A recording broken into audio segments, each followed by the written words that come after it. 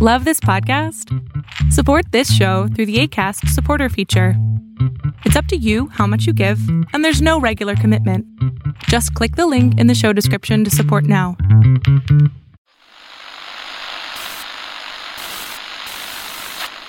Nine, 12, 10, 28, 2, 23.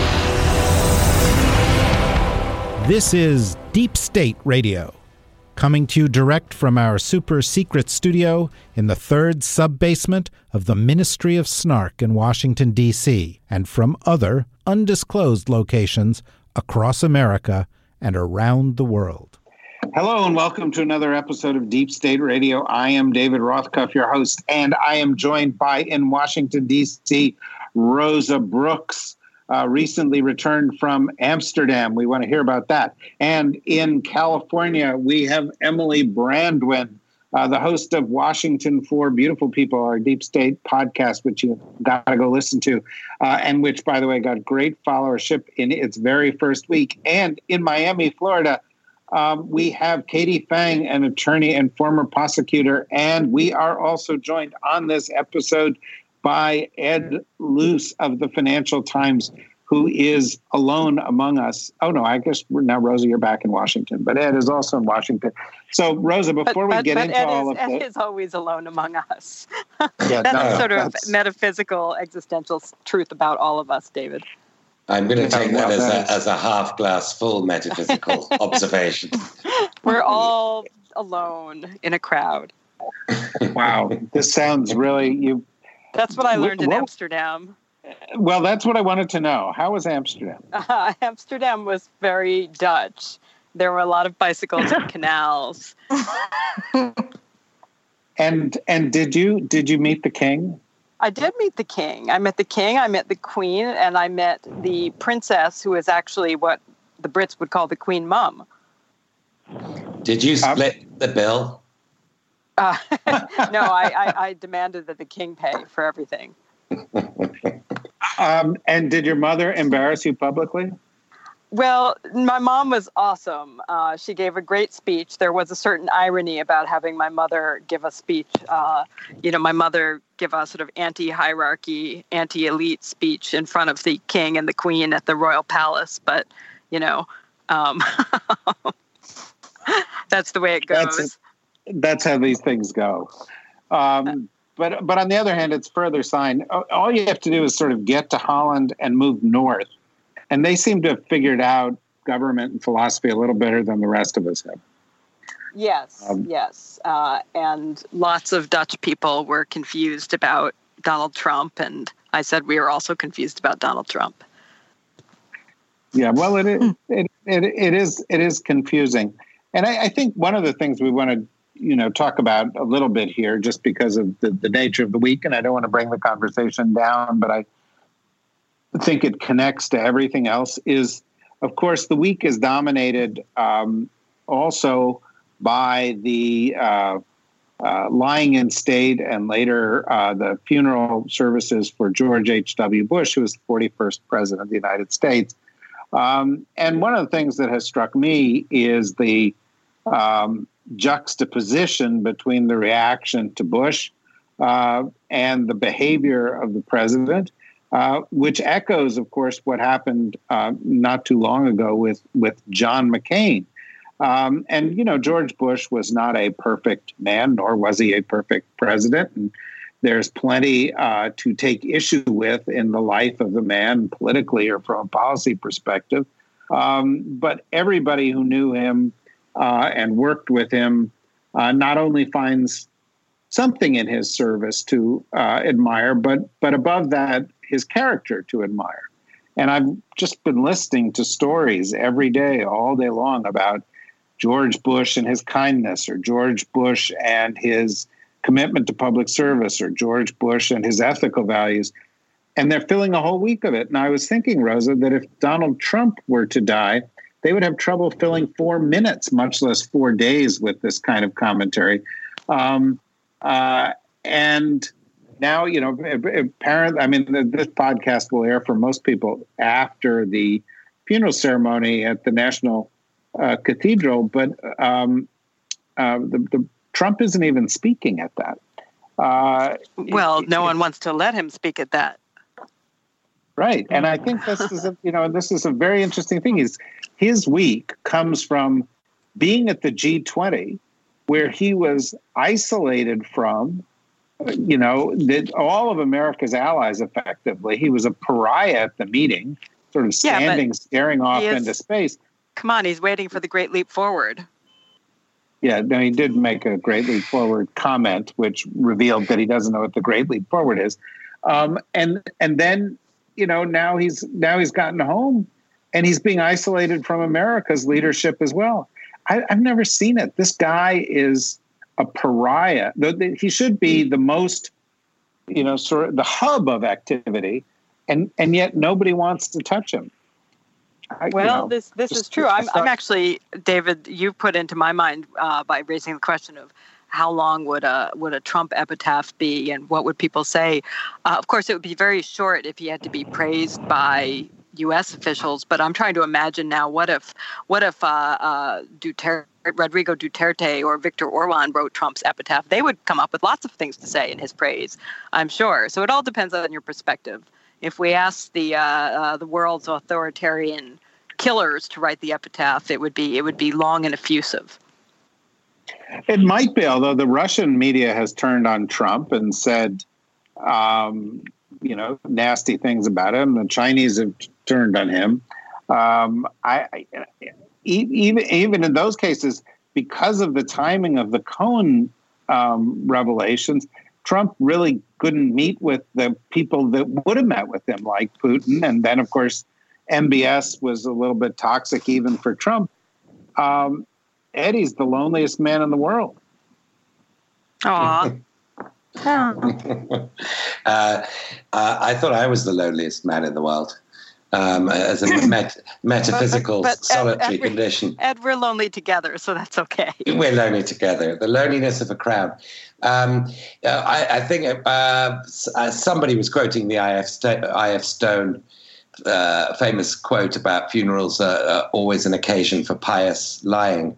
But in Bush Senior's case, I really don't think it is. I think that these are sort of genuine outpourings that would have been and have been said about him when he wasn't dead, and that this was genuinely a figure of high public integrity, who lapsed on occasions, most notoriously in how he defeated Dukakis, where he did sort of stoop to fairly Trumpian tactics, it should be said.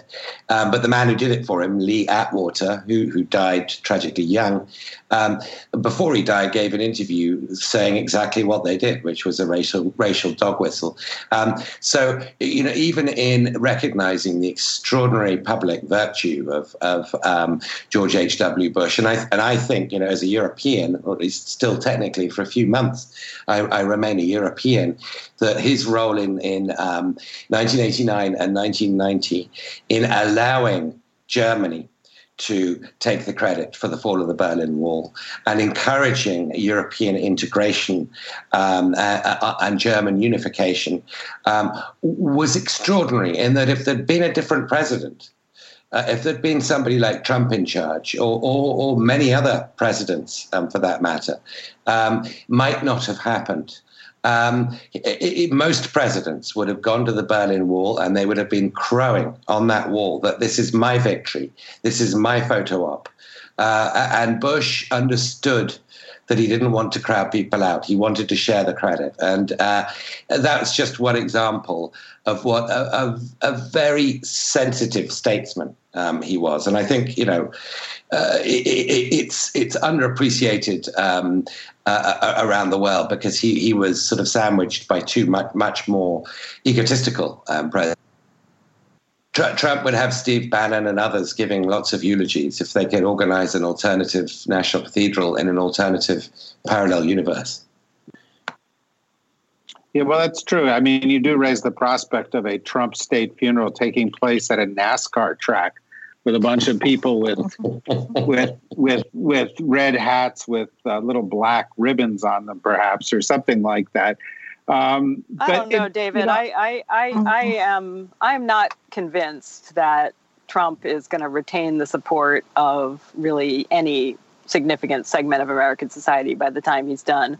So I think it would have to be a very small venue for a man with very small hands. You mean like an Olive Garden? Like an Olive Garden, maybe. Yeah. Yeah, that's what I was envisioning. You're giving way too much credit for that. NASCAR's. Some Olive Gardens are quite large, actually. You're talking more like roadside taco stand. That's what you're really talking about. I was just thinking the breadsticks would woo people to come. That's true. That's true. Because I don't think we could fill a NASCAR I have menu. to admit, I've never been to an Olive Garden. They have good breadsticks. Yeah, well, I'll try to. All you can eat breadsticks and salad. I'll try to keep that in mind. Okay, David, you are revealing yourself as a member of the despised elite. The rest of us are going to go to NASCAR. The rest of us are going to go to NASCAR, and we're going to eat breadsticks, and we're going to make fun of you. Look, I've been to car races, and I've been to Cracker Barrel, and I've been to Applebee's, and I've been to Target and Walmart. A lot of places like that. Nice try. No, okay. Doesn't work. Okay. Okay. Look, I do think though that, there is a broader issue that's hanging in the air as we look at all of this. And it has to do with public service. I'm a historian of the National Security Council. I've written a couple books on it. I've written a bunch of articles about it. And the best functioning White House national security apparatus of the past 70 years since it was established was the George H.W. Bush White House. And it was for a number of reasons, including that he had more international and national security experience than any incoming president that we've had probably since Eisenhower, having been a former U.S. UN ambassador, head of the CIA, envoy to China, and vice president for 8 years. But more importantly, he knew how to manage. By the way, he did not think Reagan did. And the Reagan-Bush transition in the White House was actually very tense because the Reagan and Bush people did not much like each other. And they let go all the Reagan people and largely replaced them. But it was also because of his management style, where he wanted other people to be heard. He had very strong advisors like James Baker and Brent Scowcroft, who were also good friends of his, but who would say no. And there was this kind of chemistry that worked well because of the man at the top demanded it work well. And there was a real collegiality.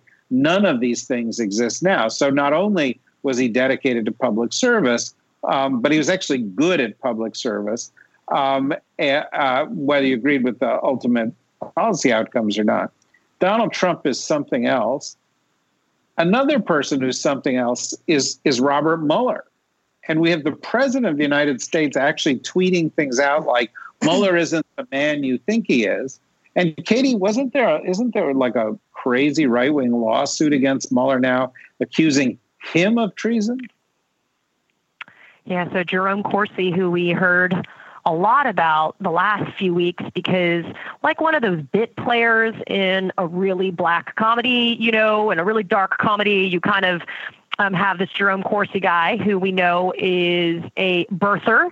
So that was his introduction or his entree to Donald Trump, and their relationship had to do with this whole birther conspiracy regarding President Obama. But Jerome Corsi was given a plea deal by Robert Mueller, and he turned it down. And he said, I'm an old guy. I'm not going to be forced to basically admit that I lied. I just got really confused, just like Roger Stone's gotten confused a few times. And so Jerome Corsi released the prospective plea that he had with Robert Mueller, and it basically was lying to the federal government, which seems to be the the trap for a lot of people these days. But again, it can't really be a perjury trap. Just as a footnote, I spoke to Roger Stone last week, Thursday, and I asked him about the Michael Cohen deal and all this other stuff. And he's like, oh, it's a perjury trap. And, that whole concept, how can it be a perjury trap if you're telling the truth? But anyway, so Jerome Corsi said, I'm rejecting this plea deal. Oh, and hey, by the way, I have hired a man by the name of Larry Klayman, who has been defeated in court more times than I think that anyone can count, to sue.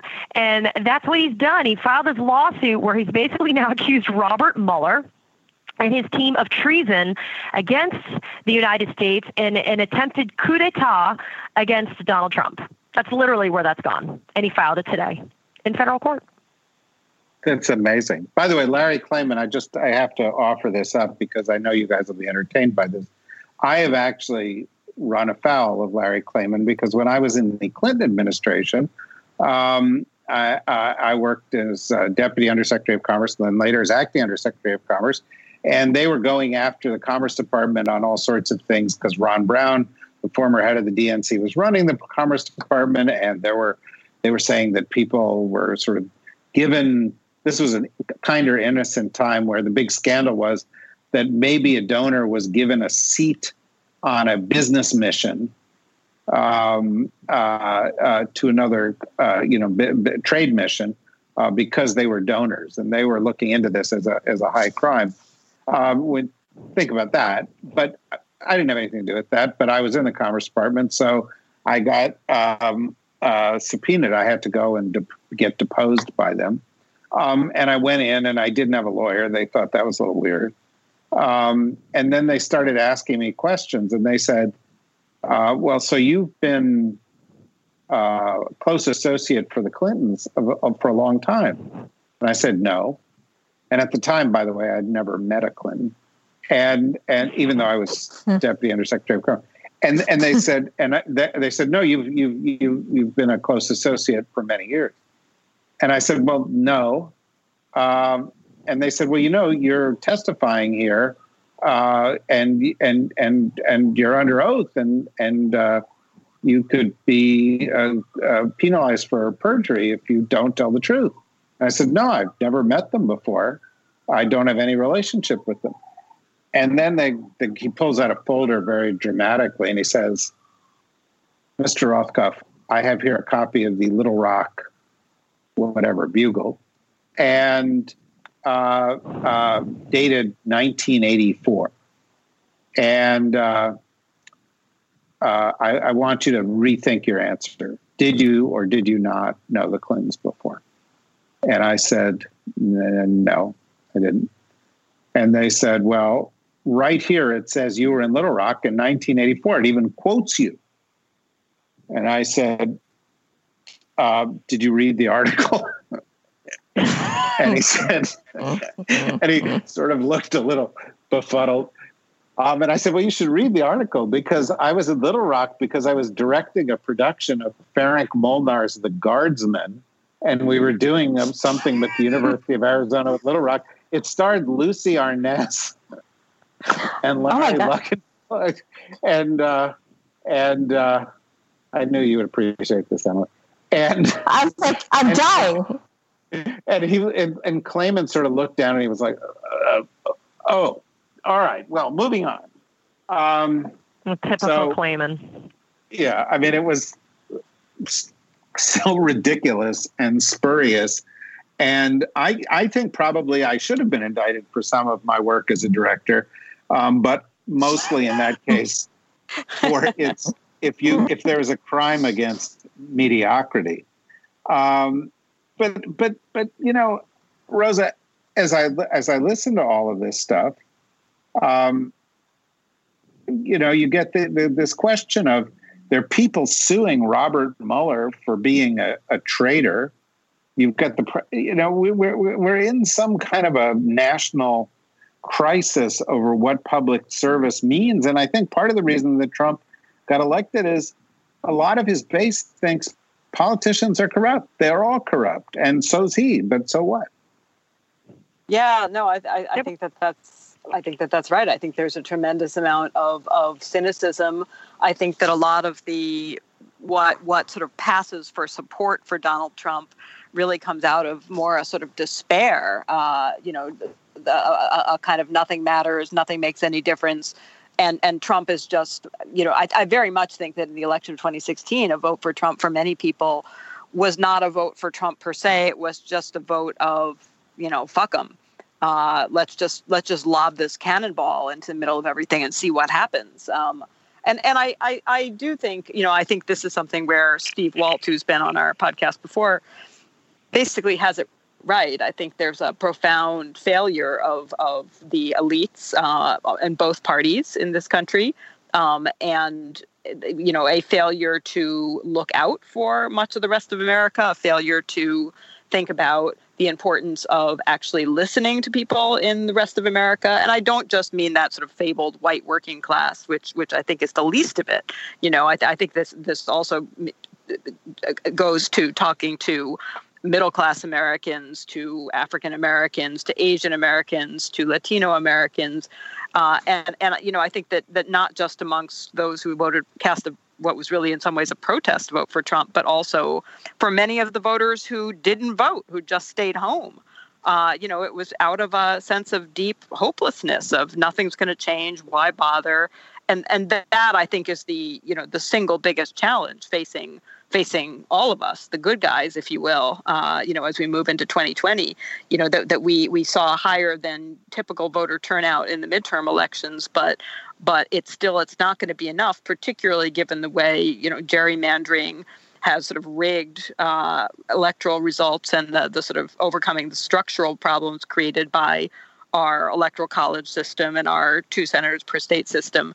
The only way we're going to get back on track is if we could get really massive voter turnout to overcome those things in 2020.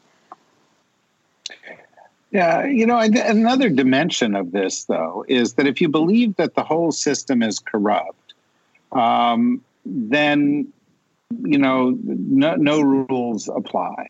And one of the the most pernicious elements of this, sold by the Trumpists and people like Klayman, who are out there saying, Mueller is corrupt, even though, I can't think of anybody further, more above reproach, is that you start seeing the parts of the system that are actually supposed to be apolitical as being political or as being politicizable, because you assume everybody has a political agenda. And this has led to the politicization not just of the Department of Justice or the battle the president has had recently with the Chief Justice of the Supreme Court about whether the justices are Democrats or Republicans. But also, Emily, with things like the view that the intelligence community should play a political role, right? It's sorry. Go on. No, I was just saying it's interesting because I get that all the time, either angry tweets or people asking me about it, and they're saying, the intelligence community, the CIA, FBI, they definitely have a bias. Everybody who works at the agency or works at the bureau, we're all human, so of course we have opinions.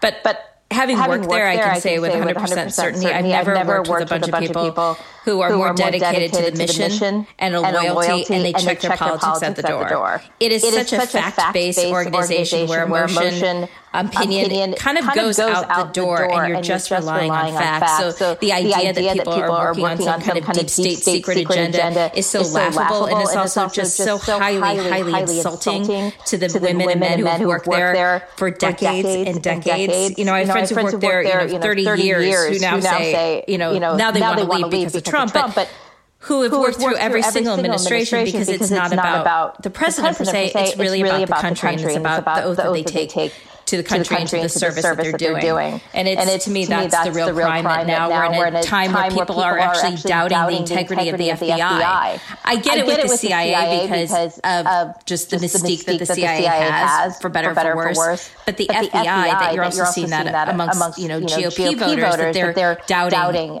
the integrity of this organization that before now never had that.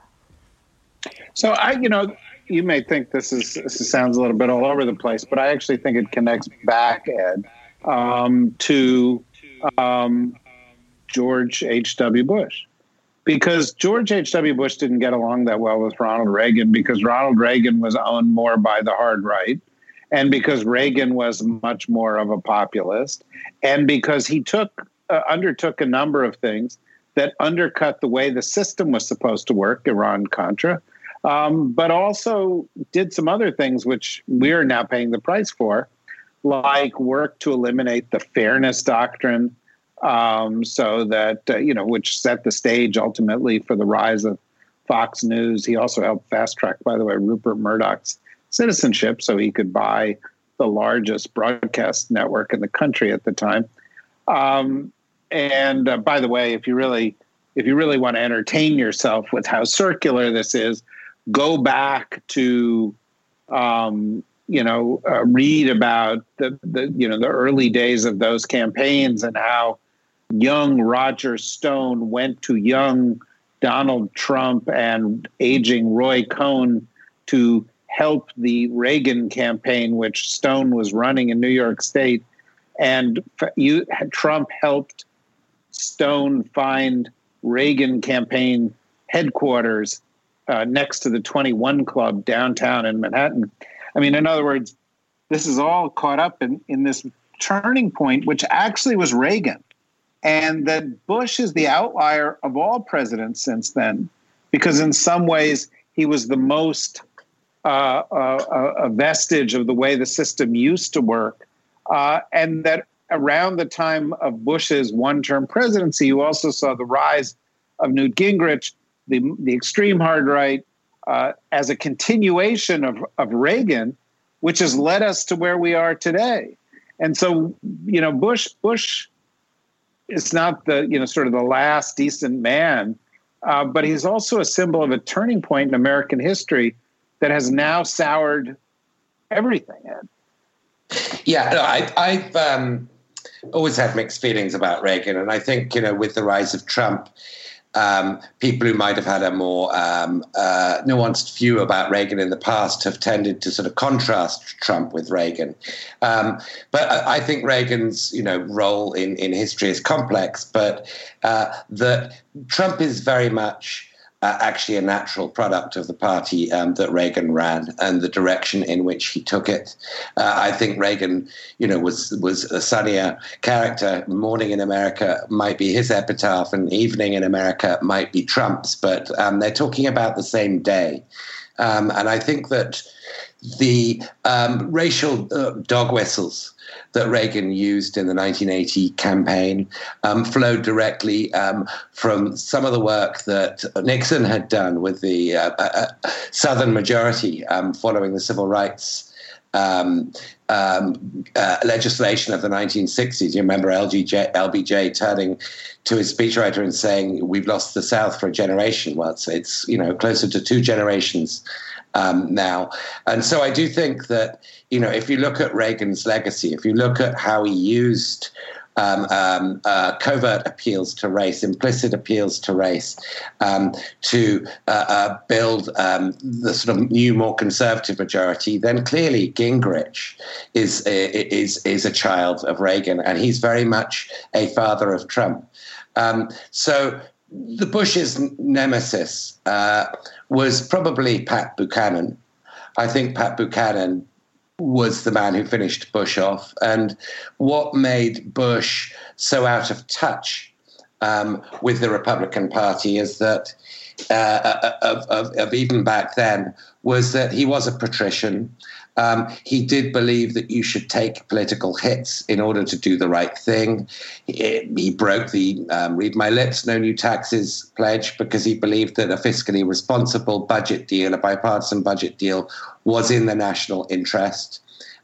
So he took a political hit very consciously that probably helped give rise to the sort of pitchfork rebellion against him, helped give rise to Ross Perot, and helped bring about the end of his presidency after one term. And unfortunately, the lesson from that is that you don't take a hit for the team, for the national interest, that you will not be rewarded in this lifetime for acting in that way. And that old phrase, I can never, being a B movie, really quite sort of lowbrow cultural aficionado, the line from the senator in Gladiator, I might not be of the people, but I am for the people, is not what gets you reelected. But I think you're being too nice to George H.W. Bush, and it is absolutely true that when the point of comparison is Donald Trump, that Bush looks like Abraham Lincoln, George Washington, Nelson Mandela, Martin Luther King rolled into one, maybe with a touch of Mother Teresa. But as we were saying earlier, let's not forget many of these self-interested acts. There's a good piece by David Greenberg, friend of Deep State Radio, in Politico a couple days ago on Bush's many self-interested acts, ranging from, as I think David already mentioned, the Willie Horton business in his campaign against Michael Dukakis, which was not exactly a sacrifice of self-interest for principle. It was very much the other way around. There was his pardoning of all the Iran-Contra defendants, Bob McFarlane, Elliot Abrams, Caspar Weinberger, which was absolutely self-interested. It was to protect himself from further investigation because he was up to his ears in that particular scandal. There was his total about face on supply side economics for purely self-interested political purposes. So I'm not ready to hand a halo to HW here. Well, I don't think you should. But on the other hand, as I look at all of this, and I see that based on what we've been saying, we've been working for 30 years, 35 years to get to where we are today via Reagan and the people around him and Buchanan and Gingrich and the Tea Party and Sarah Palin and, on into Trump land and, Mitch McConnell and some of the lowlights that exist in this world now. And yet it brings me back to a point, Katie. And the point is something we brought up, I think, on the first podcast of this week. But the point is Americans are not rioting in the streets. Even though the majority of Americans think the president is doing a lousy job, and even though the majority of Americans are worried about what he did with this, and I think that this may be because, to some extent, Americans still retain faith in the fact that the system will work, that Mueller will prevail, that the Supreme Court will do what it has to do with Kavanaugh on it or without, because of guys like John Roberts, who, again, has got a mixed record, but seems to be willing to stand up for certain key principles. And you're an attorney and you're in the system, but I don't think we've reached the point where Americans feel the system has failed. And in many respects, I think we're at a point where we feel the judiciary system is going to save us from the other parts. Well, I think it kind of cuts both ways, because as somebody who's deep in the trenches on a daily basis, I know that I haven't given up hope or faith, and I've seen about as ugly as it can get, both not only in the criminal arena, but the civil arena.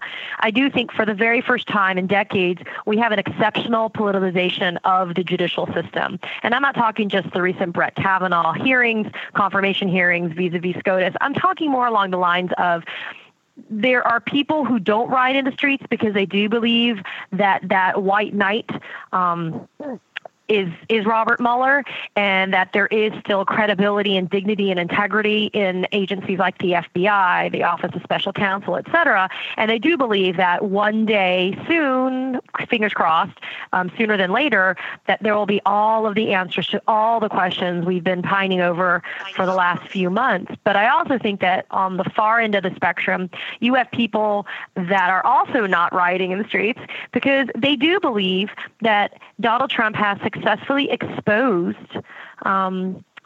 some type of nefarious element that has always existed in our judiciary, in our criminal justice system, in our agencies, both federal and state.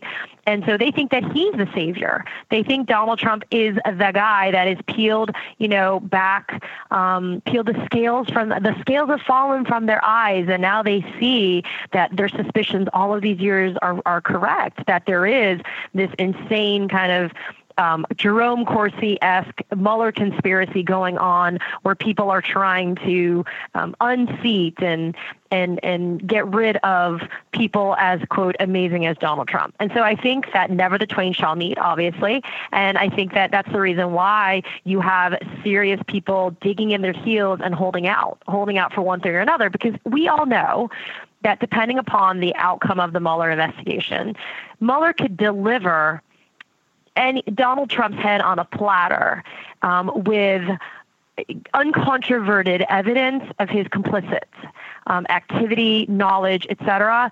And there's going to be a section of the American public that's going to say that it's still fake, that it's fake news, that it's not real. They're going to say that it was all, trumped up, no pun intended, charges against the President of the United States. And so I think that, sadly, again, for the first time in really first time in decades, you're seeing just an absurd polarization of the judicial system, and people are either going to believe that truth and the American way will prevail, or they're going to think that we've all been duped this entire time, and whatever the results are of any type of trial or sentencing or guilty plea or indictment, that it's just all fake news. Well, I'm going to keep struggling for this shred of optimism here. Corey's not with us this week. She'll be back next week. And so I'm trying to fit this tiara of optimism on my head. It doesn't fit very well. But Emily, I think the other thing in which people ultimately may have some faith is what Ed mentioned earlier, which is elections. It's like we've got, two ways to save ourselves from further slide in this direction. One is the judiciary system working, but the elections produced a shift in the House, and now the House is going to behave in a different way. But 2020 is now less than 2 years away. And we're going to be in the midst of that real damn soon, which is a little horrifying. And I did see that Bernie is like, okay, I'm ready to go. And I was like, oh, no. Jesus.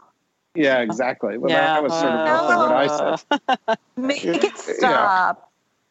Yeah, no, if you're a Bernie bro and you're listening to this podcast, find another podcast, because this is going to be a real uncomfortable place for you, I think. Because to me, the Bernies of this world reduce the chances that the Democrats can actually win, and we've seen how that works. But there is... I have no issue with Bernie's politics. I have an issue with the same old faces, and with, you can choose which word you want to put your emphasis on there. I would also be very happy if Hillary Clinton runs again, if Joe Biden runs, right. I would add them to the list. I am with you 100%. I am with you 100%. As I've said before, I think I said it on the podcast, but I said before, I've reached a disturbing age. I used to feel real uncomfortable with the idea of a president of the United States being younger than me. And I have now reached the age where I'm real uncomfortable with the idea of a president being older than me. And I am substantially younger than all those people that you mentioned, because I think we need a change. But most of the people who are running are younger, and they do represent a change. And, I listened to your little secret dreams that you talk about, in your Twitter account and now on the podcast, Emily. And it sounds to me like you may have some faith in that system too. I do. The midterms gave me faith. I was like horribly terrified. I also take credit for more people voting because I think I personally harassed everyone into getting out and voting. But it gave me some faith. And I think if we see new blood, new faces, I think that's going to instill some power and some faith and motivation to get out there, and will, restore everything that we've lost over the past 2-3 years, where everything just seemed to go down that, shithole. And I think midterms did that. I mean, as a woman, it absolutely did that for me to see so many women now running and getting elected. To me, I was nervous about that, to see how people would react. And so I'll borrow the tiara just for a little bit because I also like to accessorize. But I do think I do have some optimism, and I think there's reason to have that. Ed, what about you? Reasons for optimism? Do you have any?